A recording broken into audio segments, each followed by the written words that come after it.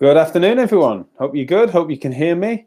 You know my usual issue with paranoia. You've got to tell me in the chat if you're tuning in live whether you can hear me loud and clear. That's important. So please do let me know. Wherever you might be listening to this, I'm Jack Chew, 12:30 till 1 o'clock. On weekdays, I chew it over, usually, with my friends talking about all things MSK and what associated things are going on in healthcare that we should know about. And I'm really delighted to be joined today by our latest. This is part of a CSP Council election special series that we're doing with my five favoured candidates for the elections. And Sandra Harding is joining me today, so you should hopefully see the caption there. Vote Sandra Harding is, of course, the title for this, and certainly something that I hope to encourage you to do so. Last Friday, I went through my 5 top picks and why I think that they would be the best people suited to move our profession forward as councillors on our CSP Council. And so each of them has joined me. We did Monday, Wednesday, here we are Thursday. We've got Emma joining me tomorrow and Ishmael on Monday. So that's the 5. And so please do have a little look at that. And also have a look at the other candidates as well. I think one of the things that I concluded on Friday really is that engaging with the process is one of the most important outcomes for me and for any of us really, is that it's nice to see a bit more chatter about these things than we usually get. That's been nice, really. Engaging with that process is an important one. And the fact that we've got such brilliant candidates available that we can pick from is a really exciting time for the profession.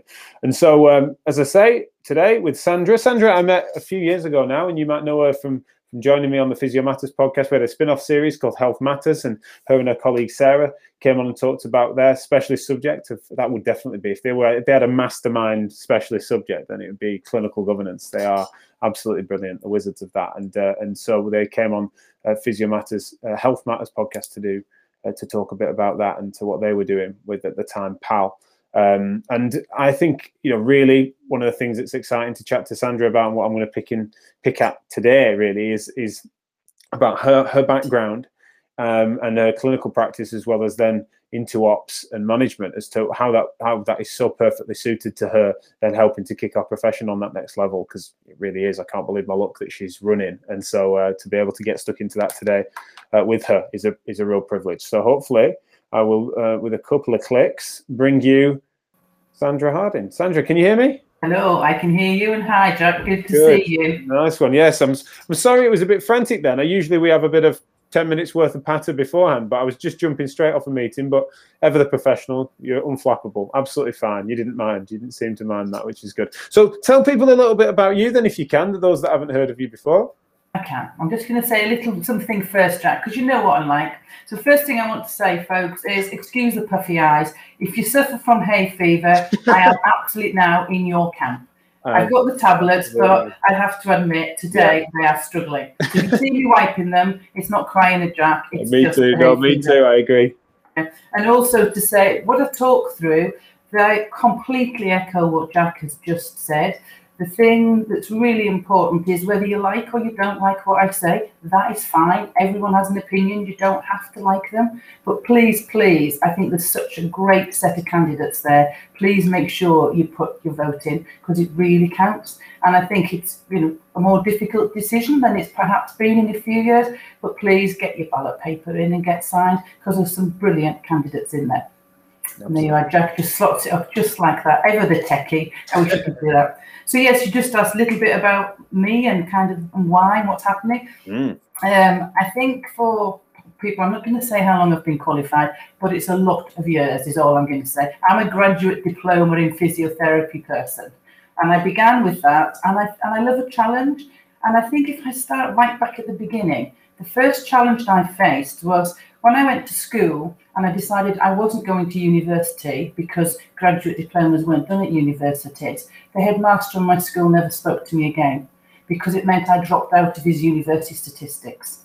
So that made me even more determined that I was going to get into this profession. So he probably gave me a good start, and it made me really think, actually, if you want to bring a challenge up, just bring it on, because I've made my mind up and I know where I'm going, so I'm keeping going. So that's where it started. So I began in the NHS quite a long time ago. Real family feel around the NHS. You were really in the team. You belonged to the team. You You ate together a lot. There was lots of things we did together, and I'm not saying it's like that now, but it was in the time when I was qualifying that you actually spent time in uniform as a healthcare assistant as part of your training to get you to really understand what it feels like, right from working as an assistant and being a support worker in a team, which I think was a great grounding. And so I started off in the NHS, the classic round the rotations, but I was approached as I started getting involved in sports outside work to actually start to look after some teams. And so alongside my NHS, I was developing some expertise in the sports field, which worked right up to working at an elite level. So that was going on alongside my NHS. And I also got involved in developing some clinical interest groups for the sports medicine physios, setting up the Southwest area. As I was working in physio, I began to realise really outpatient MSK was where I wanted to be. And so I moved into that area in the NHS around the time of GP fund holding. So that tells a few people a little more about my age. So got involved in GP fund holding, but also was asked to troubleshoot. So I was pulled back into the NHS to troubleshoot around the whole surgical intensive care service, because I'd done a lot of that in my earlier training in a large intensive care unit in Leeds. I was also then asked, because I'd done some hydrotherapy in my rheumatology, to troubleshoot a hydro service. So all of these things were going on. In fund holding, I started to do I moved back into fund holding again, did some clinics and started doing some private work. From the private work, that developed into me setting my own private practice up alongside the NHS. And that really grew to the point where I couldn't do the two jobs. And a job came up in the independent sector. I'm a great believer in fate. So I went for it and I got it. And so I worked my way through being a physio department manager to being a multi-department manager to managing a hospital to moving to a national corporate and physiotherapy provider, one of the biggest in the UK with over 1,000 staff, where we learned lots of things and found out a lot about what do patients really want and what is excellence and what does it look like and how do we deliver it and how do we prove we're doing it. And I was encouraged to actually do a master's in business administration while I was there to take because I was doing sort of a lot of operational work. So I went down that route as well and became really passionate about cultures, and that's what my dissertation was in. How do you get a really great culture at work so that the team want to go with you and deliver excellence? And there's no need to have a stick. You don't even need a carrot. They actually understand and want to be there, and you get there. So that kind of kept going, and I came to a point when I thought, it's time to give some of this back. So then I set up my own business where now we actually support other clinicians, helping them go through consultation. We're working with them as consultants, helping them get ready for inspection, going through all those kind of things. But I still put my uniform on. This Saturday, you'll see me teaching. Next Saturday, I'll have my uniform on and I'll be on the wards. And that's how I work, because I still love the patients. I love that team bit, but I'm really lucky. I have a career that I love, a profession that I'm still really passionate about. A career that I still think is going to, there's so many opportunities out there. And I think that right now, and why I've applied now, is there's so many opportunities and so many issues. How could you not want to get involved? How could you not bring this forward? And actually, I'm great at talking, but actually it's time to stop talking and start acting. And so I feel it's time to jump into having a go, seeing if I can bring some of what I've got, some of what I've learned, some of the skill set that I've developed, and hopefully use it more widely for the profession. Yeah, I mean, as you've just described your journey, you can so see that it doesn't take for a difficult exercise in joining those dots as to think that you'd be really well positioned at all the other levels in which your career could have gone. But this is something that then profession wide. One of the questions I'm trying to make sure I do ask each of the candidates that are joining me is, how do you feel that you'll be able to best hear from and represent some of those in our profession and within the society that don't necessarily, say, within a clinical discipline that you recognise or have worked with, as well as some other backgrounds and experiences that you wouldn't have had direct lived experience working with? I think the big thing, and this I think is a big difference between during my development as a physio and now is it's so much easier to connect to people. There's so much more opportunities to communicate. You know, we've got social media. There's lots of ways we can communicate. There's lots of ways we can talk to each other. We post things and work via various platforms that are available, you know, on the internet. And so I think that to actually say to people, it's actually not that difficult now to put a question out there and ask for someone's opinion and get it back in the bucket loads. And so that's something that certainly I'd want to engage with. But I'm also aware that I have quite a wide network, and the network of people in the profession aren't just physios, because this is about developing the whole of this allied health profession. So there's people there who know me in that way. I've got quite a presence in some areas on social media, not all areas. And anyone who's worked with me will say, I've got very broad shoulders.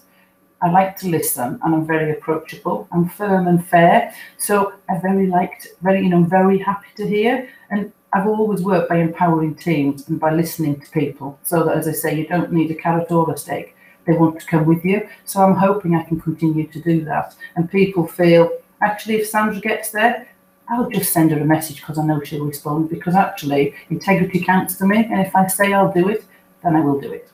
Definitely. You've mentioned that in your opening remarks, say in the document that goes out to all the members, that integrity comes up in there, and certainly that's something that I was most confident in vouching for, not just as a pick within this 5, but also was honoured to be asked to be one of your nominees, and it's something that was the easiest thing to sign ever, because that integrity has come through in every conversation we've ever had, but also demonstrable within the actions that you've taken, not just talk, but action.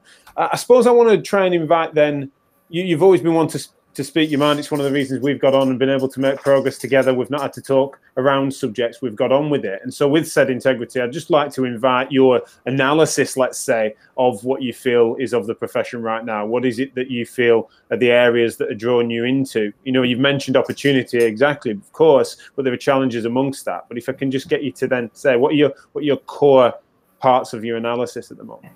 I think one of the biggest things, and I was talking about this to someone the other day, is I feel there's a lot of disillusionment right now, and I find that's really quite sad.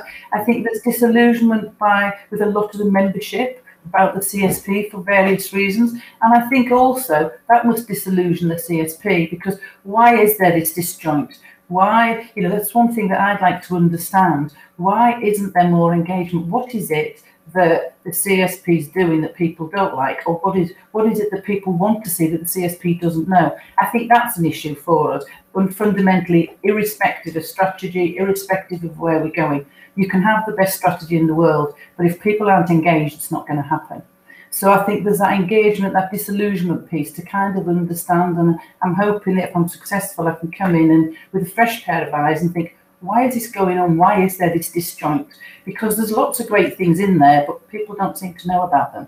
So I accept that you're going to, sorry to pause there a second, because I accept that given additional access and additional involvement as an insider, and you'll be able to broaden that analysis, and you're an auditor as well. You know, you're going to be able to take your fine tooth comb to things. However, I suppose what I want to also invite is your take as of now as to why that might be. So why do you think there is a disconnect? Why do you think there might be a lack of engagement? What do you think is contributing to that? I think the thing that I'm not sure exactly why is the honest answer, Jack. Sure. But I think one of the things is people seem to have. I think a lot of people are burnt out. To be fair, I think a lot of people feel as though it's been a really difficult time. Do people think they had the support they wanted? I don't know. I'm throwing out an open question there. But I think also so many people are just. It almost feels though a lot of people. We're on a treadmill and they're just churning through it, and they haven't got time to stand back and reflect and think, what do I need? What do I really want to ask? And where do I want to go?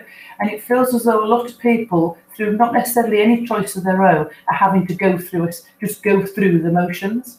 And I think for me, probably the biggest reason why I applied right now to do this is I just think we just need to stop. When we get the chance, just stop and really reflect on what's happened, what is happening, what are we going to learn from it, and how are we going to move forward. And I've got a real concern that we won't do that, and we'll just carry on going at the pace we're going at, and actually not learning from some of the mistakes, but also not learning from some of the phenomenal things that we've seen during this period. I mean, this profession, some of the things I've seen in this profession, they're just mind-blowing. Some of the lengths that people have gone to, you know, some of the actions that people have taken. So I think we need to harness some of that and actually almost get some mojo back, because it feels as we've lost a bit of our mojo in some ways, and there's kind of one group doing this and one group doing that, and people say, do we really need to be members anymore? Shall we just get our own insurance? That really concerns me, because we don't really want a disparate service, because we are all definitely stronger together. But right now, I think if we're not careful, there could be a bit of a breakup, and I feel that could damage the profession. And right now, one of the things that does concern me, and another thing that drove me to doing this, is, does the public actually know what a physio does? And I would argue, if they haven't had physio, they'd probably struggle to say what we're about. And I don't just mean MSK, not at all. I mean wider physio. So if you might have had physio in a ward, so you know a bit more for whatever ward it's in. You might have seen the community. But I'm not sure that people really understand what we do. And that actually concerns me as well, because I think there's some great opportunities right now. But if we don't take them, someone else will. So I think that's what we've got to be aware of. Yeah, absolutely. I think one of the things, just I'm nodding along, and I'm also thinking about how, on my analysis, which obviously is no surprise to this audience really, and they'll have heard in different parts of our broadcasting, is that there's kind of a difficulty sometimes for the CSP to truly champion what members are doing, because they might feel conflicted on it. You know, there's lots of interesting things that have happened over, especially the last 18 months, but of course 18 years, that somewhat, from what I see, is that there is something that can be championed and be proud of, and that is shared widely by the CSP through various channels, if it's done within CSP channels, right? It's difficult for them to recognise that, for whatever reason, that members are sometimes doing things often off their own back that is well worth shouting about. Do you feel that that's something that, do you agree with that, for one? But also, do you feel like as a counsellor you might be able to try and find a way to make it more accessible to champion those successes, rather than as always hearing about the critique? I completely agree, absolutely agree. And I think what I'm aware of is, when I was working in the independent sector, there were some great things that we developed and worked on, but they're not always shared in the same way, because the NHS is such a huge animal. And I sometimes think we allow it to be a huge animal. If we don't join ourselves up and share best practice more and share between sectors, no one else is going to join us up. Right. And the same with the high street. And you think about the high street clinics, or you think about the paediatric services that's out there, or you think about some of the specialists, like the respiratory services, the community services, the links to the GPs. There's some great stuff going on, but it's all in this mixing pot, and it just seems it's in a mixing pot, but no one's filtering through and seeing what's great and sharing it with everyone else. Or if they are, how well advertised is that? And how much collaboration is there? So I think there's a big collaboration and communication piece, because I am absolutely sure there's some phenomenal things going on in all the different sectors that could be carried across every sector if we had a vehicle by which we could do that. And I think that's something that I'll be really wanting to understand if I were successful. How do we look at where the best practice is across the profession? And how do we get that best practice across the other parts of the profession? How many people reinvent the wheel because they don't know that somebody else has done it, because no one's talked about it? So are we wasting time doing things 20 times over because it's in 20 different places around the country, in 20 different services, in 5 different sectors? Yeah, absolutely. And that concerns me. It's no doubt a challenge. Like, how to bring all that together is no doubt difficult. I think one of the things that also, constitutionally, that's challenging with the CSP, and the council sits at the top of an organisation that is simultaneously a trade union and a professional body. It does other things. It has other smaller hats it wears, but it's got those two things. There's 2 elements to it, that the council represents both.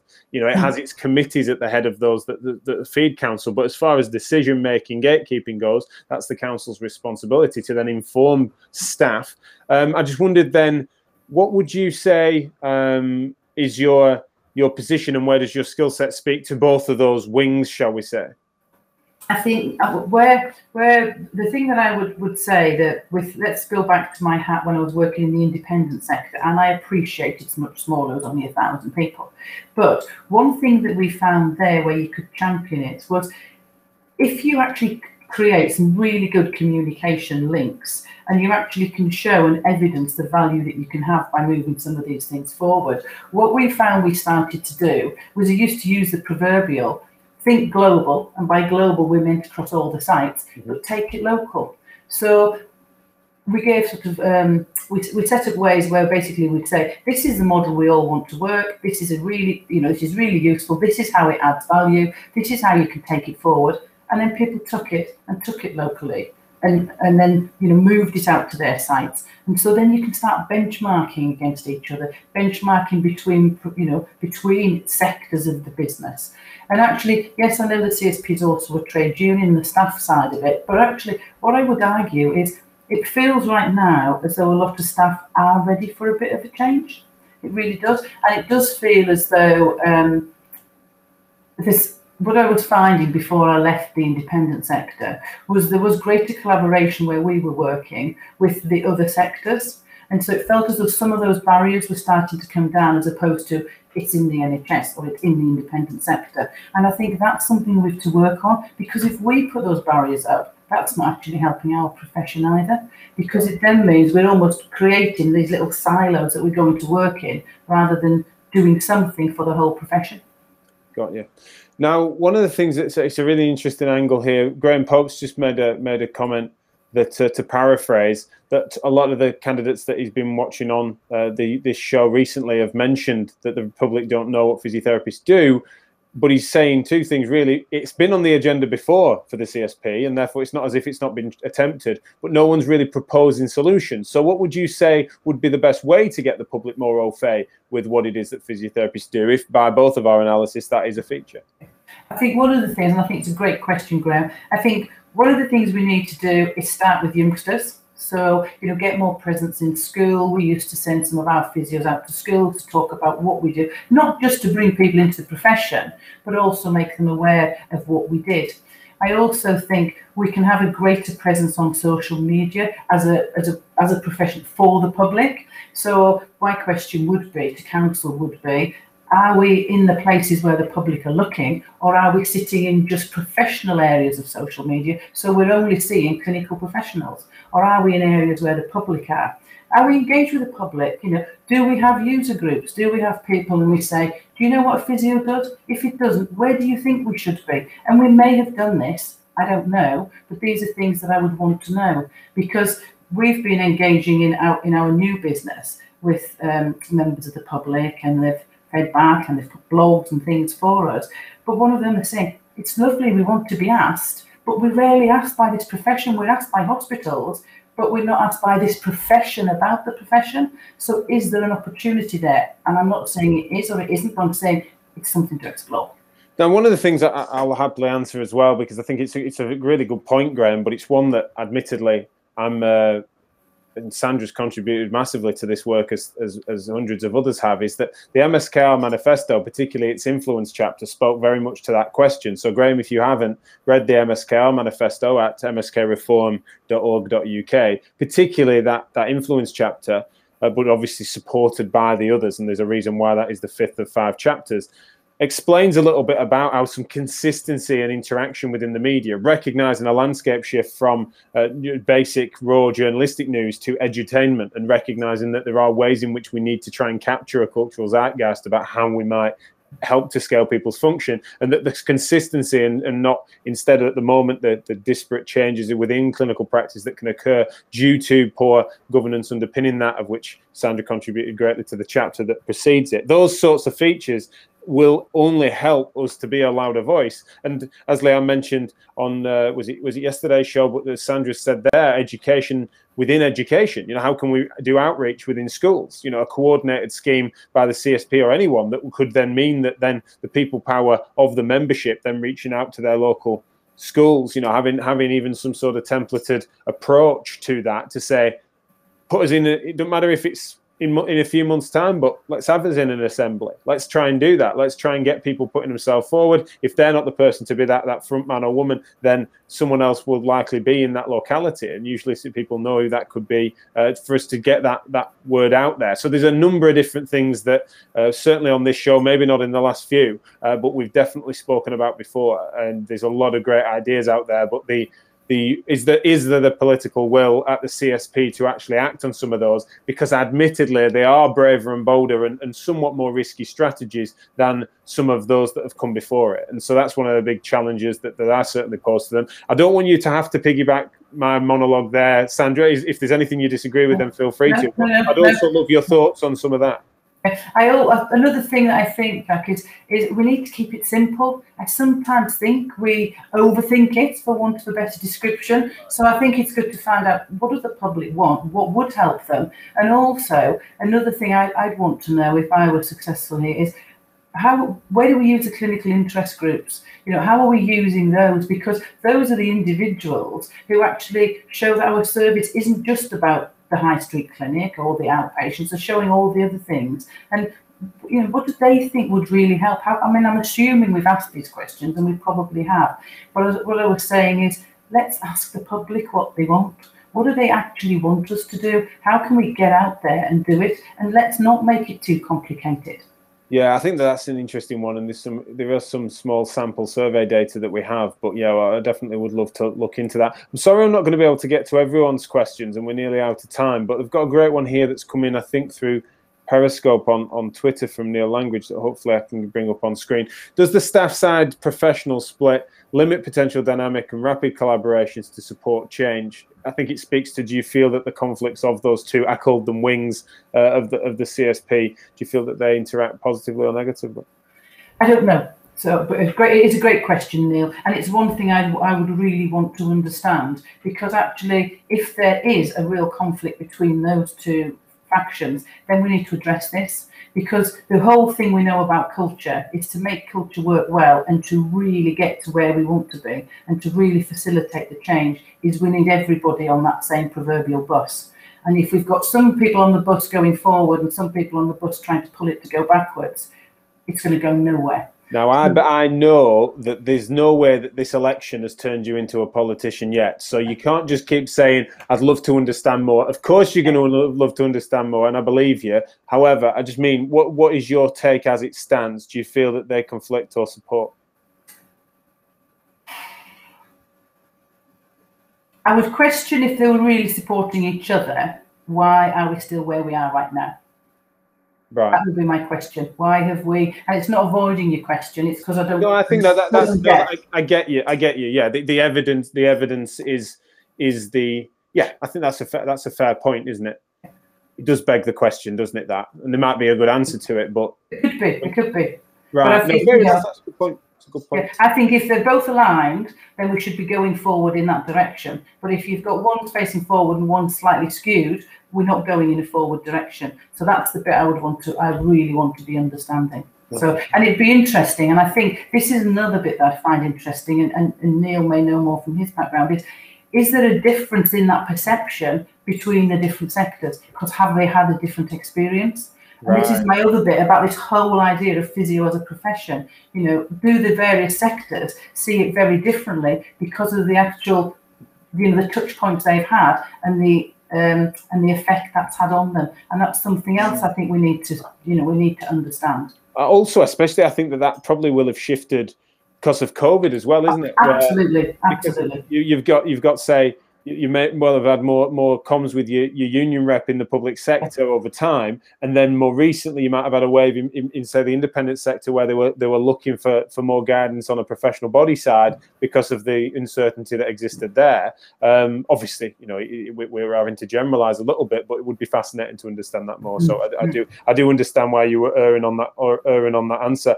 My favourite person in the comment and chat is Sam Eaton today, because she said lovely things like great live, Jack. Thank you, Sam. Really appreciate that. She also mentioned that Graham Coath is doing great work in the pandemic, creating a network of people across healthcare and well-being to understand what happens each professional silo and looking at better ways of signposting. Sam, I'm not aware of Graham's work, but I will certainly look into that, especially because you posted some lovely comments on the live chat, which obviously then qualifies for me to look into it. So thank you for that. I will have a look. We're out of time, Sandra. I'm really sorry about that, because we could chat about this sort of stuff for hours, no doubt. Could you just signpost people to where they can find out a little bit more about you and your campaign? Okay, so for finding me personally, I'm on LinkedIn as Sandra Harding. I'm on Twitter as Sandra@HCPG, because that's the business. And also, if you want to know more about general things, I tend to post on the two places. HCPG compliance is the hashtags for the business side. As I say, Sandra Harding or Sandra HCPG on my own personal side. Great responses on there, humbled by the things that patients, ex-colleagues, students have said for me. Yeah, love it. But please, please vote, and good luck to everyone. There's some great candidates, so please get your votes in. Absolutely. And Gemma Oliver's put it nicely here as well. Engage with the process. On board with this. We need to start supporting more, support each other and give praise rather than picking fault at times. As Gemma knows, I try and toe that line, not always perfectly, but generally this seems to be a real opportunity for us to get yourself and others, especially those that we're vouching for, but everyone that's on the ballot sheet is looking like this. You'd struggle to find a continuity candidate, right? Everyone's recognizing that there are opportunities and challenges that we need to embrace and face head on, and I'm really excited to bring the sectors together is the main thing. Let's get the collaboration. Let's get rid of the disillusionment. I know it sounds, my glass is always 3/4 full. It's not half full, it's 3/4. I might have my rosy-coloured spectacles on and all those things, but actually you can make it happen if you want to make it happen. So Absolutely. It comes back to us as well. So well, let's give it. I always think let's give it a whirl. I've kind of sneered at the "we are the CSP" type "come by our" before, when it kind of always has amused me a little bit when that's been a retort. It's like you can't complain about potholes in your road. It's like, no, you should be an MP. It's like, it's not always the answer, right? There are people that are sometimes responsible beyond the membership.